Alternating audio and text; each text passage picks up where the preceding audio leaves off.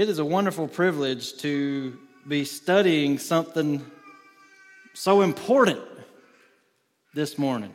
And I'm just talking about the Word of God in general. We're not studying mere men's words or some opinions by somebody. When we open our Bibles, we encounter the living God. Amazing, isn't it? We come face to face with His thoughts, with His intentions, with His will. And I would say there is nothing that you and I could devote our minds to that is more important or more profitable than to study the Word of God. It's what our minds are made to do, to ponder Him, to read His Word, to think on it, to meditate on it. Everything else is sand, shifting, changing. This is bedrock, solid, right? How firm a foundation, ye saints of the Lord, is laid for your faith in His excellent Word, the hymn says. I hope you view it that way. I pray that the Lord is just in us all cultivating this hunger for the Word of God in our hearts as He just brings us one step at a time closer to maturity in Christ. So let's take this invaluable Word and let's focus our minds and hearts on it for a little while. Turn to the book of Philippians if you're not already there. We've been going through the book of Philippians, as many of you know. You've been here. We've been going through it verse by verse, section by section sometimes for the past several months, and we're up to verse 5 of chapter 4. And this is, of course, getting near the end of Paul's letter to these Philippian Christians. And at the end here, he gives them kind of these rapid-fire commands or exhortations or sometimes encouragements. And the one we looked at last time, found in verse 4, was this. Look at verse 4. Rejoice in the Lord always, and again I will say, rejoice. And we examined 2 weeks ago what that meant by trying to just highlight throughout the Bible the places in Scripture where the biblical writers rejoice in the Lord, specifically on God's salvation, rejoicing in God's salvation. And we said that when we think of the salvation that we have in God through Christ, it is quite a natural outcome to rejoice, right? In other words, joy in the heart makes total sense in the life of a person who realizes that God has taken his or her sins and tossed them into the deepest sea. On the other hand, it would be quite unnatural for a person to believe that all their sins have been washed away, cleansed through the blood of Christ, and yet not be joyful over it. That would be odd, to say the least. Something would be off there. That doesn't make sense. Joy is just the natural outflow of being right with God. And I'll just say it at the risk of sounding overly simplistic. When we sense that we aren't joyful in the Lord, what we should do is this: dwell on what we have in Christ. That's it. That's the solution. Sounds simplistic, but the solution is simple. Just dwell for a while on the gospel. What has God done for us? What has He rescued us from? What condemnation is left for us to face? None. So just kind of re-gearing your mind, so to speak, helps a ton. And I don't know if you took me up on the suggestion or not 2 weeks ago to pray the prayer of the psalmist each morning from Psalm 90, verse 14. I don't know if you did this or not, but it may help us to do this, it says, satisfy us in the morning with your steadfast love, that we may rejoice and be glad all our days. What if you prayed that every morning? Make that your prayer. Meditate on the truths of the gospel each morning and see what it does for your joy in the Lord. Amen. So moving on to verse 5 today. Just like last time, we're going to kind of focus in on one verse today. Let's read it. Philippians 4, verse 5 says, "Let your reasonableness be known to everyone. The Lord is at hand." Let me read it one more time. "Let your reasonableness be known to everyone. The Lord is at hand." Maybe your translation said, "Let your moderation be known to everyone," or "Let your gentleness be known to everyone." And there's a good reason why the Bible translators translate this word a little differently in some versions, and that's actually what I want to talk about first today. Let's look at the richness of this word here translated in the ESV, translated reasonableness. So let's first look, number one, the richness of its meaning. So just to go really basic on you for a minute, the New Testament was written in Greek. I don't want to assume that everyone has equal knowledge about these things. So just to clarify, what Bible translators do is they go back to the Greek manuscripts that we have from way back. And we have a ton of them, by the way. That is a miracle of God's providence in itself, that we have so many preserved for us. No ancient book even comes close to the amount of manuscript evidence as we have for the Bible. And it's just amazing when you start looking into some of those things. But when you translate words, as you can imagine, I'm no translation expert, but this makes total sense that when you translate words from one language to another, sometimes you come across words that are so rich in meaning that it's hard to capture them with one word in this language that you're translating to. And that's sometimes why you get variation between different translations or versions of the Bible. And of course, it's not my intention to go through the whole method of an approach to translation. I'm simply just bringing this up now because we have one of those words right here in our verse today. When I read it a minute ago, I read it in my translation of choice, which is the ESV, the English Standard Version, and it said, "Let your reasonableness be known to everyone." But that Greek word that's translated reasonableness is a word that you might say is pregnant with meaning. And that's according to virtually all the Greek scholars that I have read in preparation for this message. Here's the word. Epiekes, I believe is the proper pronunciation. That's not the Greek letters, of course. That's a transliteration, if you will. Epiekes. So let me give you some of the shades of meaning that this rich word carries with it that makes it seemingly impossible to translate with just one English word. And just so you know, I'm laboring here just a little bit with you over this point, because if this is going to be obeyed by us, to let your reasonableness be known to everyone, well, then we better have a decent idea of what it is, right? Words mean things. So let's find out what this word means. Let's do a little mini word study here to start with. So here's what some of the Greek scholars say. Okay, you ready? One says, Epiekes suggests a forbearing, non-retaliatory spirit. Forbearing, you might say long-suffering. And non-retaliatory. In other words, it doesn't seek to get payback. It absorbs wrongs.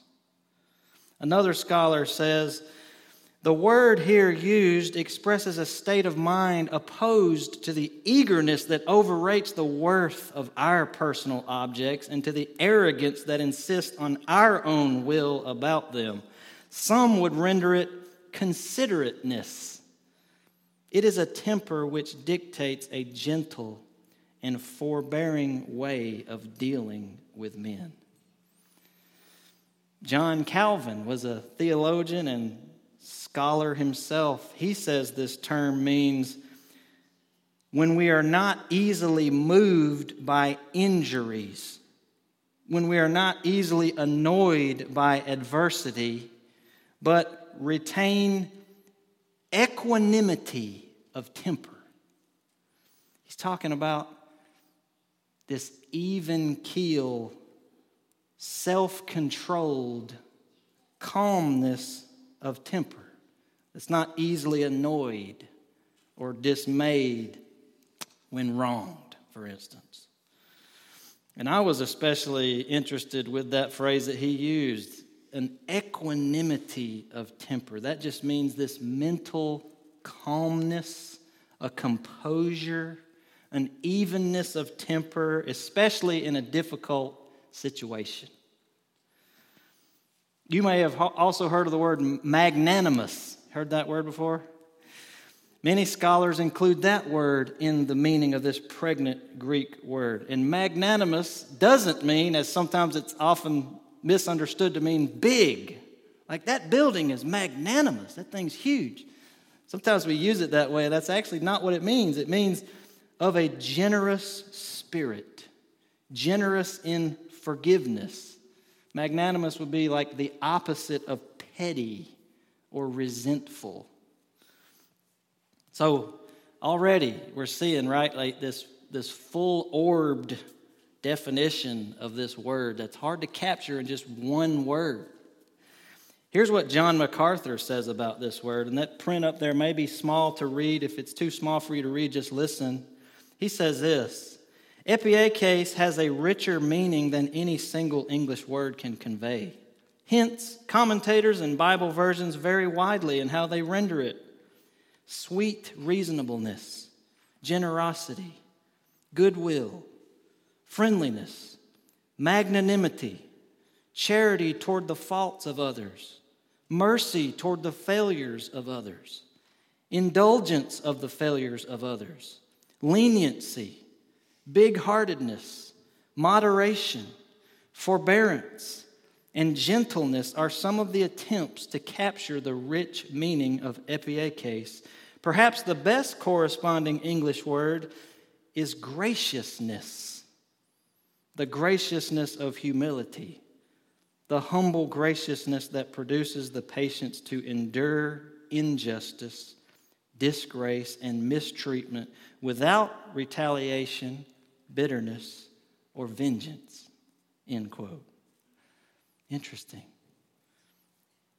He says the best corresponding English word is graciousness.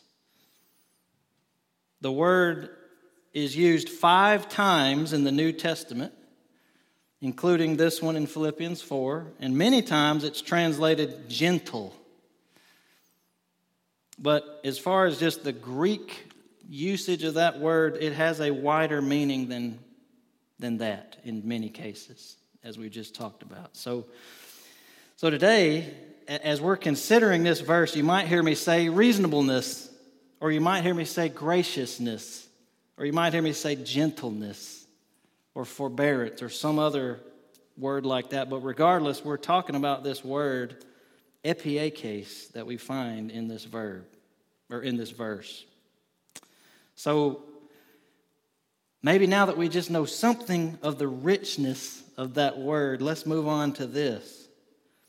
Number 2, its prominence in the Christian's life. Did you notice what he said about this reasonableness? He said, let your reasonableness be known to who? To everyone. Let it be known to all people. And of course, that doesn't mean you go around saying, hey, I'm a reasonable person. That's not how he means it, right? He means you demonstrate it. So apparently it's God's revealed will for all Christians to be known by this trait. Apparently this reasonableness, this gentleness, this graciousness is to be so prominent and overarching in the life of a Christian that it's just obvious to those around you that that's what you're like. That's how I would describe you. Now think of verses 4 and 5 together for a moment. If joy is the internal attitude of the Christian, then reasonableness is the visible outworking of that attitude toward others. That make sense? Joy in our hearts leading to this graciousness to others. Now, maybe you've noticed, along with me, that that's quite a contrast to what is most common in our culture, isn't it? There is an extreme lack of reasonableness and gentleness and graciousness in our culture. And it's very easy for us in the social media climate, this time of Facebook and Twitter and Instagram and cell phones and the internet, computers. It's easy for us to hide behind a keyboard or a phone screen. And it's easy to become extremely unreasonable and harsh and discourteous and ungracious. Very easy to do that. Graciousness has pretty much gone extinct in our culture, mainstream culture. But this is what Christians are called to be here in Philippians 4:5. Reasonable, gentle, gracious. And just like joy is the natural outflow of fellowship with God, reasonableness or graciousness is the natural outflow of understanding God's grace to you. Of all people, right? Christians should be the most gracious. Why? Well, because we have been shown profound grace by God Himself. We are people who profess to recognize that although we're deserving of hell because of our sin, God has forgiven us on the basis of what Christ has done on the cross. And when we come to Him in faith, or when we came to Him in faith, all of our sins were wiped clean. We were given a right standing with God. In other words, we were given something not due to what we've done in ourselves, but out of the sheer grace of God. It was a gift to us. And so the point is, if God has shown His grace to us in that way, how could we not show grace to others? So Christians are to be reasonable people, reasonable of temper, gentle, not petty, gracious. And these things are just to be so characteristic of us that if people had to describe you and me in one word, how would you describe that person? They might say, if we're obeying this command, they might say, well, you said one word, okay, we don't agree on everything, but I can say this, that person is gracious and kind and gentle, considerate of others, reasonable. May God help us to be that. And this is where some self-awareness has to come in, right? How do you think you come across to other people?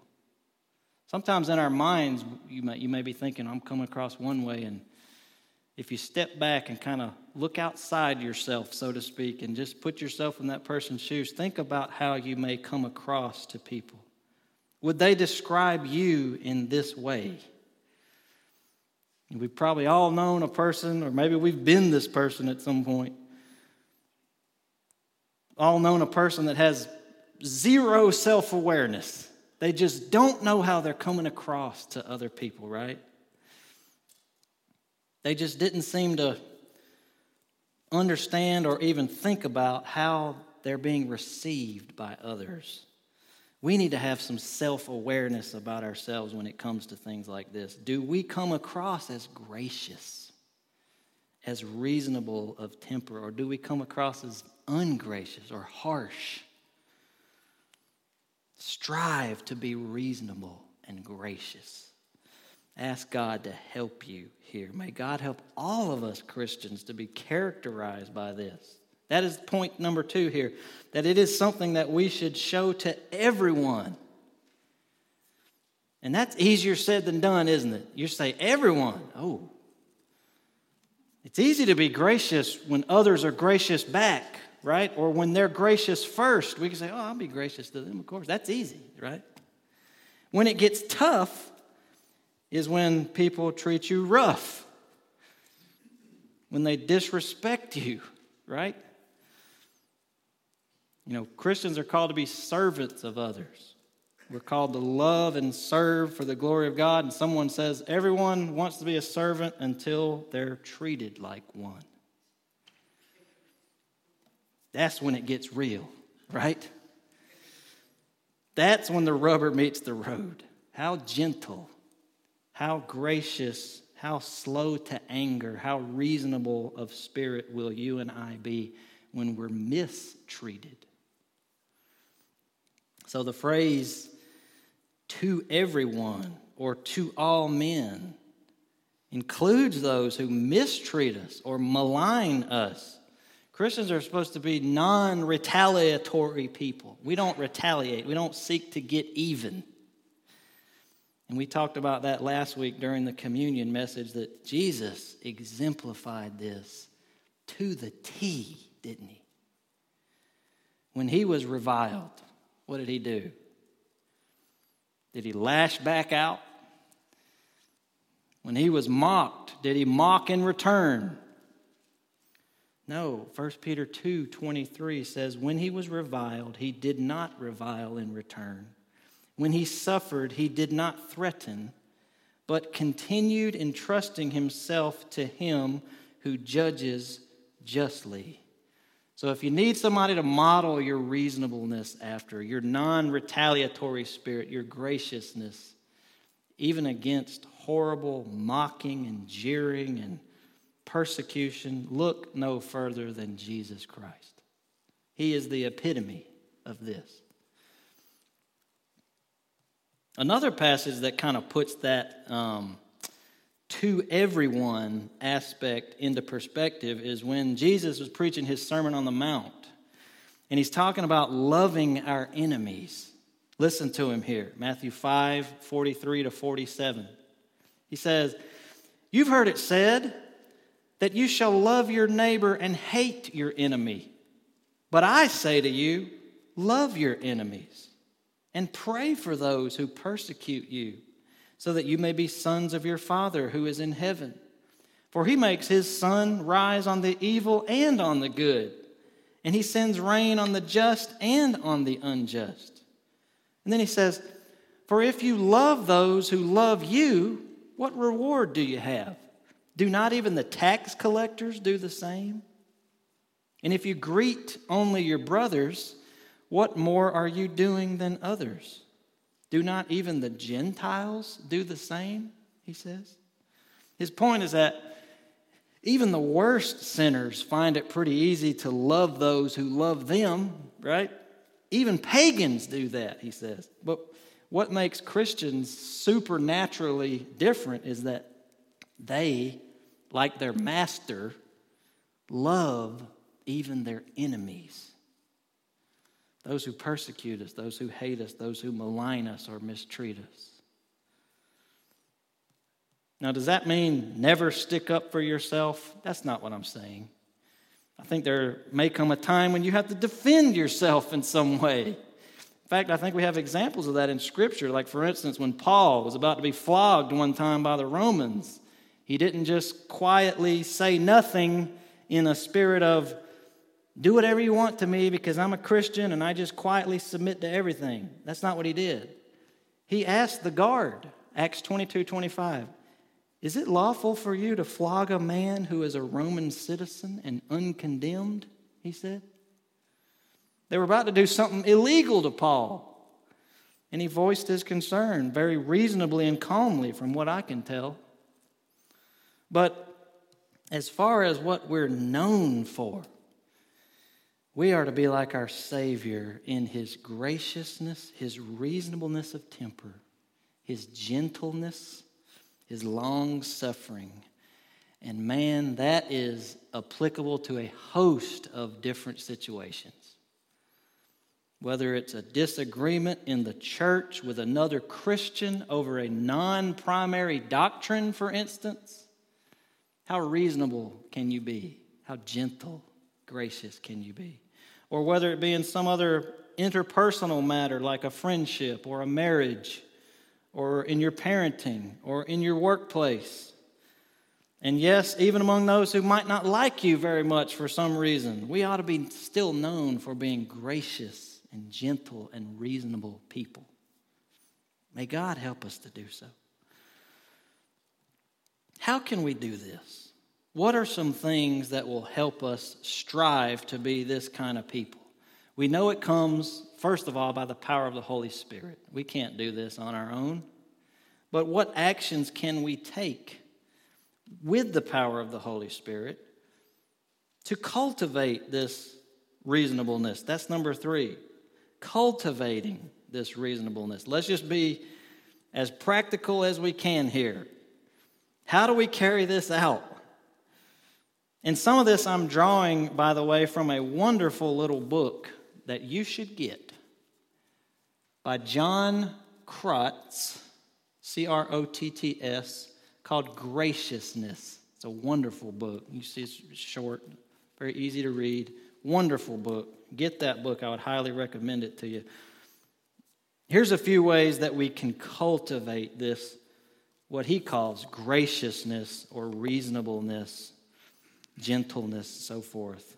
Here's some ways. First of all, just a basic one. Recognize that it is a command from God. That's just a basic first step, isn't it? We can tend to think of some things in Scripture, if we're not careful, as a piece of advice or a piece of counsel or a suggestion or a preference.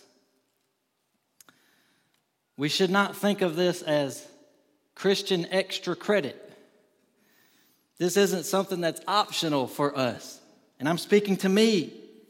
I need to grow in this area. I think we all do. But if we think about it this way, as if it's some extra thing or it's just a piece of advice that will work well for you if you do this, but really won't hurt you if you don't. If we think of it that way, we're going to make plenty of excuses as to why we don't need to implement this personally. This is a command from God. Let your reasonableness be known to everyone.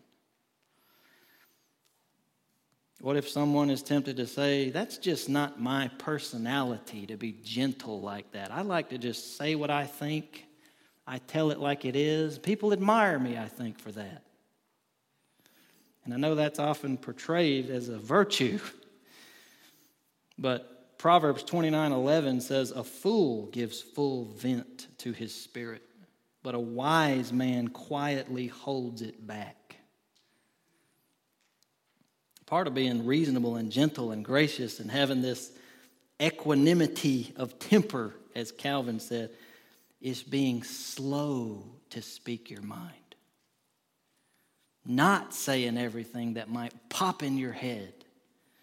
Not assuming that the first thing I think of is going to be the best thing to say in that moment.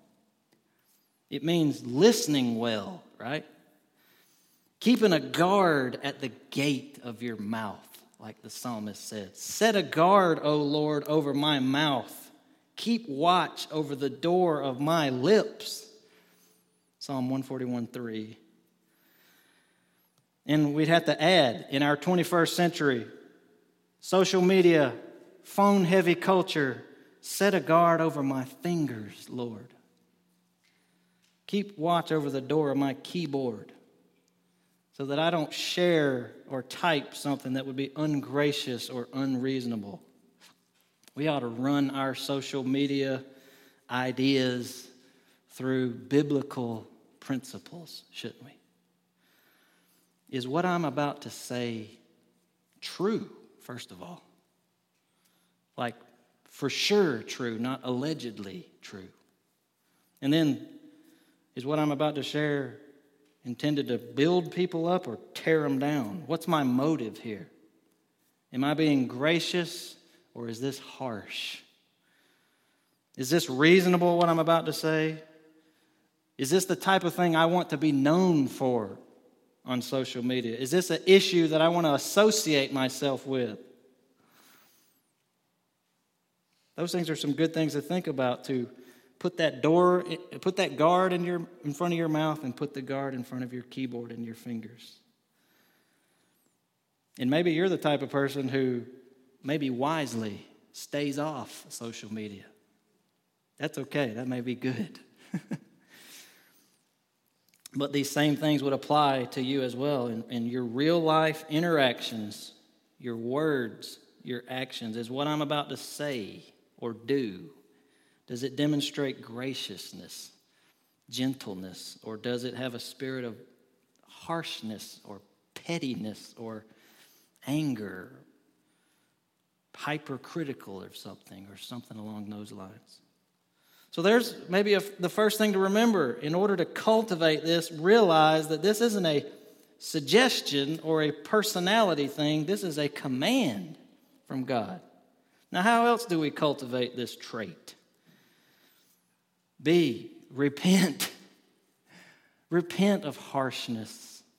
This just follows naturally. Once you evaluate yourself against the command of God, chances are we're going to see some discrepancies between the command and what we actually do, right?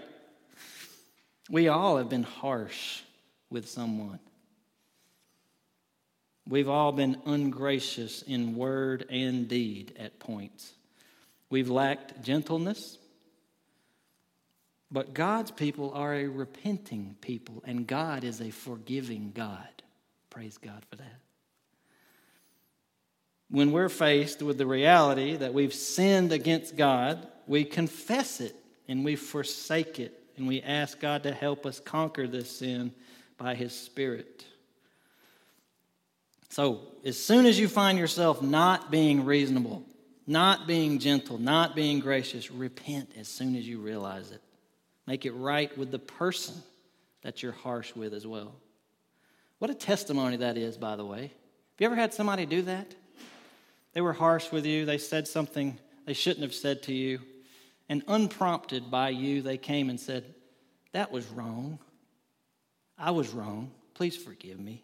It's so refreshing when somebody can do that. And it's so refreshing when we do it to others. It should be a common thing. Unfortunately, it's not. Nobody wants to admit when they're wrong, right? It's hard. But it is so refreshing when someone can say, I said this before, I acted this way before, but I was wrong and I apologize. And that's not how my Savior treats me. And that's not how I want to treat you. Please forgive me. What a testimony that is. So points A and B were kind of sort of precursors to cultivating reasonableness. Realize that it's a command and repent of not having obeyed it. That's just the first steps, okay? Then what? How do we move forward in cultivating this? Here's a way. Discover and appreciate God's graciousness to us. God has been so gracious to us, hasn't He? How in the world could we justify being ungracious with others? We of all people, as I said earlier, should understand something of grace. We of all people should cherish grace. Here's the Christian situation again, just summed up briefly. God, in His grace, looks upon me, a sinner, as being totally righteous on the basis of Christ's righteousness, not mine, or lack thereof in here. I have wronged him innumerable times, and he keeps on being patient with me and forgiving me over and over. He's slow to anger. He's abounding in steadfast love and faithfulness. How hypocritical it would be for me to receive this lavish grace from God and yet not show it to others. That makes no sense for us to do that, does it? How can I do that? How can I be petty about minor matters when God has taken something as serious as my sin is against him and dealt with it by his amazing grace and abundant pardon? Isn't it amazing how God deals with us in grace? We tried to sing some songs this morning about his grace. What a wonder grace is. And another thing about our Savior is he is gentle with us.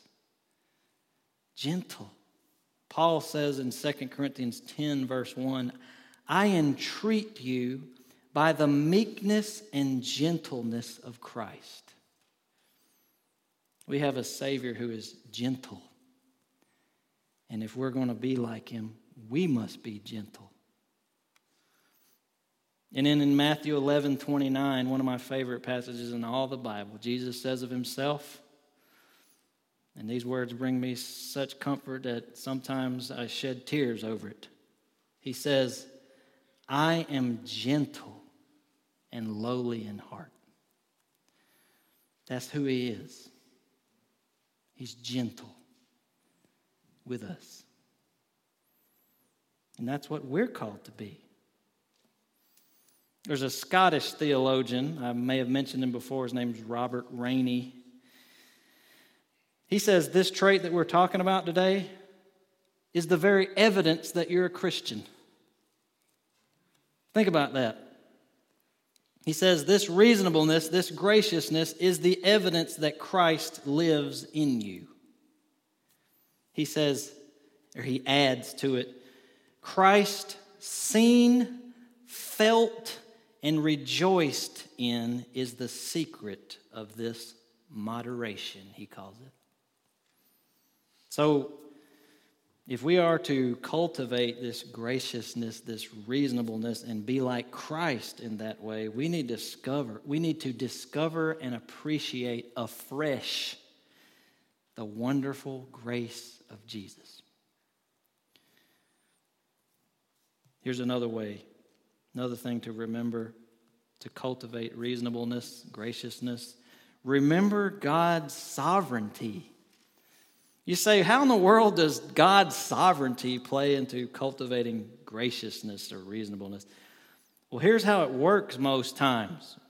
When we become ungracious with people, or impatient with people, or harsh with people, many times it comes from a mindset that thinks we have to change the person. It starts off like this. All I need to do is say the correct things, the correct wording, and they'll get it. They'll get it. And then when they don't get it, well, I just need to take it up a notch then, say it a little more forcibly. And then when they still don't get it, well, maybe I need to get downright stern so they'll get it. Maybe that's the only way they're going to learn, we think. And we get frustrated and we become ungracious and impatient. But when we do that, we're actually trying to accomplish something that only God can accomplish. We can't change people's hearts. God does that, right? He is the sovereign Lord over the hearts of men, not us. We don't need to get harsh or stern with people for God to change their heart. We don't need to become ungracious or impatient because we realize it's God doing the heart change, not me or my words or my demeanor. They're not going to snap to because I get harsh with them. He expects us just to give His truth in love, displaying this wonderful trait that we've been talking about today, and just let Him do the heart transformation. We're free to be patient with people. Isn't that great? We're free. Let Him handle that part. Takes a lot of the pressure off us, doesn't it? In all of this, thinking about God's sovereignty over all things, really, but even in this, it has this humbling effect on us. John Piper has this famous quote that goes like this: God is always doing 10,000 things in your life, and you may be aware of 3 of them. So when you're tempted to become ungracious with someone, remember God is at work, even in that situation. God is at work. Pride, thinking that I'm in charge here, I need to do something, I need to say the right things, be the right level of stern. Pride's going to fuel the harshness, but humility is just realizing that God is the sovereign one, not you or I. And that humility is going to cultivate this that we're talking about, this reasonable character, this reasonable temper, this graciousness.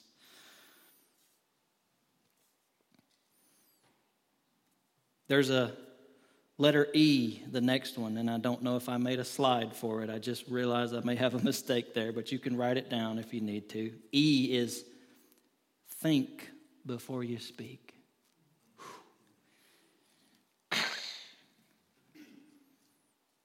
At one point in the book here on graciousness that I mentioned earlier, the author's wife, he tells a story about his wife coming to him and just saying this so simple and yet profound statement. She said, you know, if I would just think about what I want to say before I say it, I would sin less.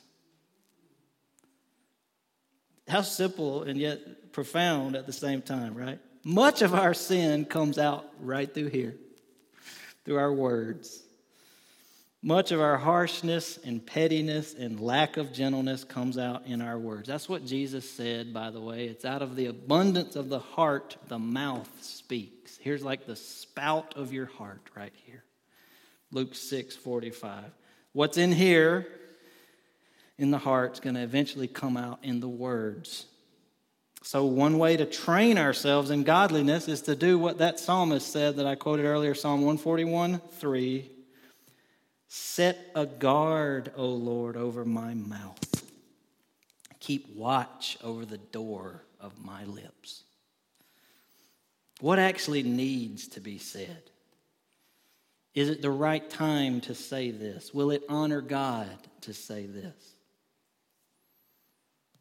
I won't bring them up on the screen here, but Proverbs has a lot to say about the wise use of words. Listen to 3. Proverbs 10:19. When words are many, transgression is not lacking. But whoever restrains his lips is prudent. Proverbs 17:27 says, whoever restrains his words has knowledge, and he who has a cool spirit is a man of understanding. One more, Proverbs 29:20. Do you see a man who is hasty in his words? There is more hope for a fool than for him. Whew. Since there is this pipeline from our fallen heart to our fallen mouth, we need to take precautions. And just stopping to think before we speak will allow us a much better chance to be gracious and gentle. There's so many more we could talk about today. I'll end it with one more. This is F. I think I forgot that slide too. I apologize. Realize that everything communicates. Everything communicates. Body language, tone of voice, volume, overall attitude, your face. All those things affect how a person interprets what we're saying. And just assuming for a moment that we're speaking truth and not some untruth, assuming that we're speaking truth, all of those things, the tone, all of what I just mentioned, it's either going to adorn the truth or detract from the truth. We're told in Ephesians 4, speaking the truth in love, we are to grow up in every way into Him who is the head, into Christ. Just by that verse alone, how we speak the truth matters to God. And with communication, it's not just your word choice, it's everything. Your entire demeanor, your attitude as we communicate. It has a profound impact on the person who's receiving that communication from us. And I think of this amazing passage in 2 Corinthians 5.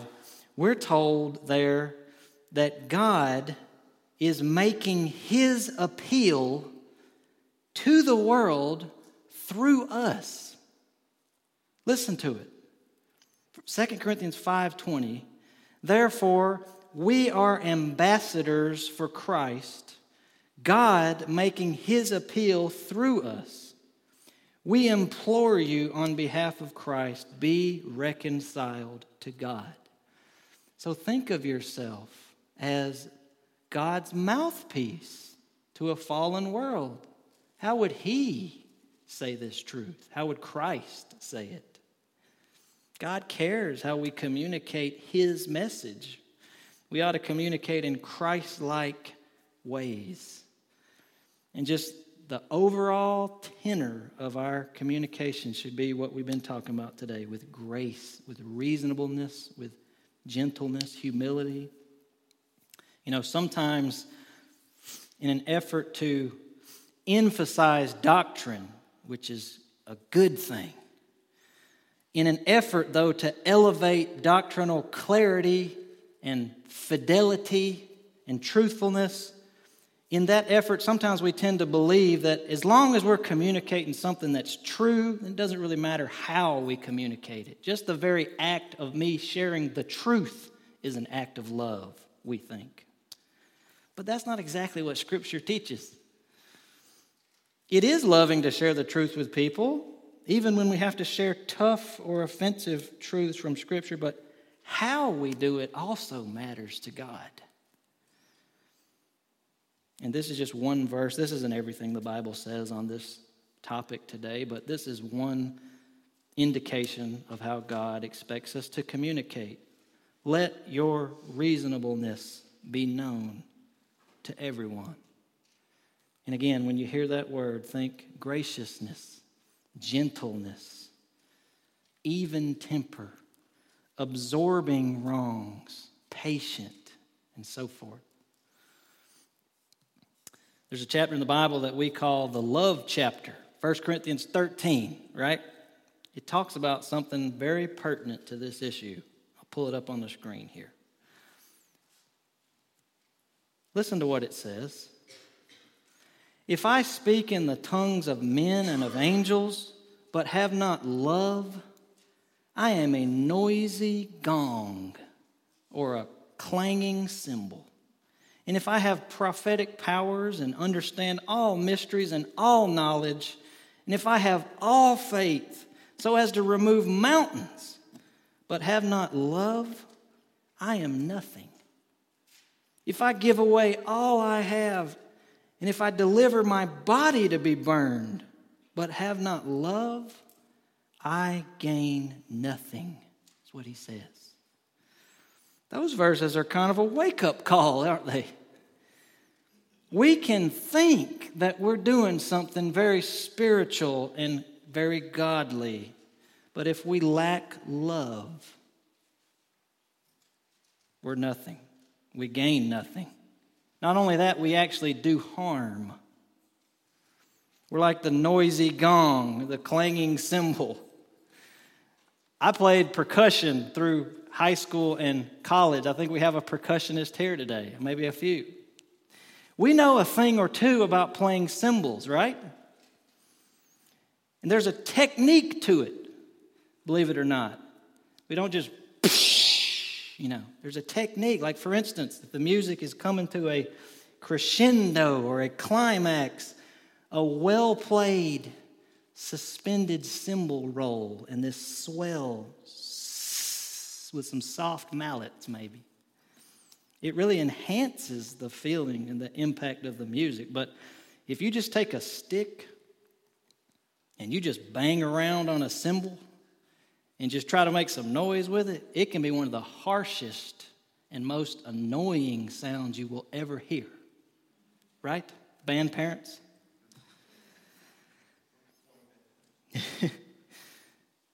But God says when we speak and do things without love, we might say without graciousness, without this sweet reasonableness and gentleness that befits Christian communication, we're like somebody just banging around on a cymbal. People don't want to hear it. So may we always adorn the truth that God has called us to bear witness to with this reasonableness, gentleness, graciousness, love. We're about to close here, but let me just bring in that last phrase that we haven't talked much about this morning. In verse 5, it says near the end of the verse, the Lord is at hand. How is he at hand? Does that mean that he's near to us spatially? As if to mean he's present with us? Or does it mean the Lord's coming is drawing near? I think it's both. The Lord is near to us. He's with us. His Spirit is with us. Therefore, we can be gracious with people. And the Lord's coming is also drawing near, so we can be content and joyful and reasonable in our dealings with people because he's going to come and take care of everything that we can't fix. Don't worry about fixing everything. He's going to fix everything. And that's a great encouragement and motivation to just be reasonable with people. Be gentle. Be patient. Don't worry. The Lord's at hand. Let's close by reading this passage. It talks about, I'll tell you the passage in just a minute. This passage talks about some marks of the true Christian. We've been looking at this rich word today, reasonableness, which just seems to encapsulate so many Christian virtues into one pregnant word. And this passage that we'll close with seems to just bring a lot of those together. So turn to Romans chapter 12. And we'll close with this.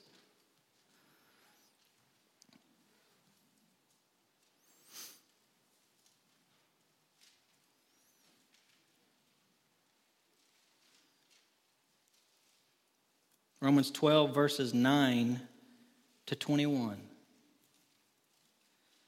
It says this: let love be genuine.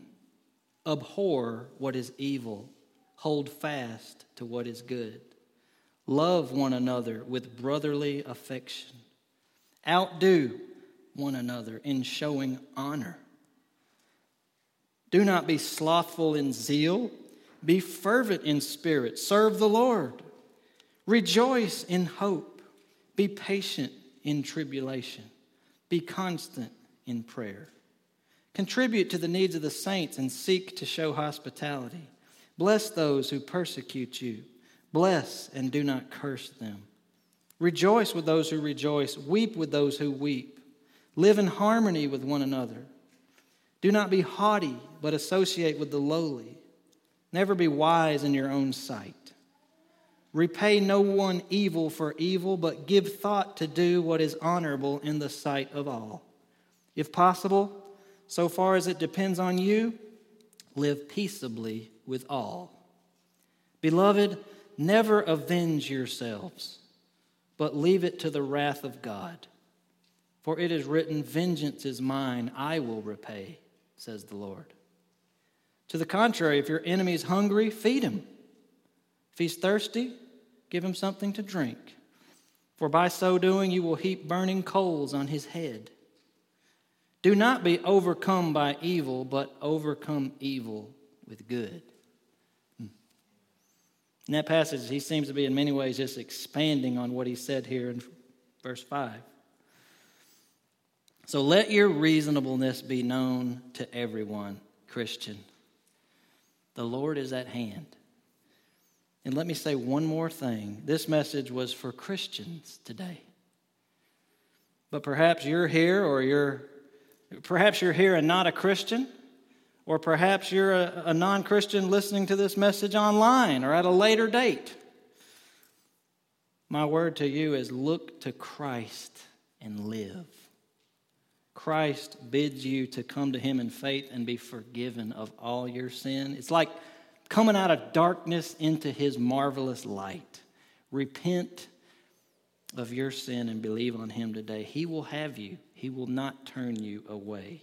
And perhaps you've known people who claim to be Christians and they did not display the thing that we looked at today. They were not gracious. The Christians you knew were not gentle. They were harsh. I would just say, by way of encouragement, that is not how Jesus is. We Christians are imperfect pictures of what Christ is like, right? We're called to be Christ-like, but he makes us that way in degrees, not all at once. We're works in progress. Don't look to us, look to Christ. Christian's going to fail you. Christ never will. The church isn't the place where perfect people come. It's where needy sinners come to worship this gracious God who saved us. And we just invite you to come to Christ today. I implore you, actually, on behalf of God himself, be reconciled to God through Christ. And I'm always free to talk if you have any questions. Let's pray together, brothers and sisters. Father, you have set the bar high. You have called us to be a holy people, and we fail constantly. But give us, Lord, by your Holy Spirit, the ability to obey what this verse has commanded us to do. Help us to be reasonable, gentle, gracious people. May we just exude these things. May we be known for these things. May this not be something we occasionally do when we feel good or something like that, but something that actually characterizes us all the time, even in tough circumstances. It will only happen, Lord, by the power of your Spirit working in us. Make us that people who you call us to be. And I pray this, Lord, in confidence, because you made it clear in your word that that is what you intend to do in us. All those who you justify, you sanctify. The grace that comes to us in Jesus Christ is not just a saving grace in the sense that it forgives us, but it also changes us at the heart and life level. Conform us, Lord, to your word, we ask. In Jesus' name, amen.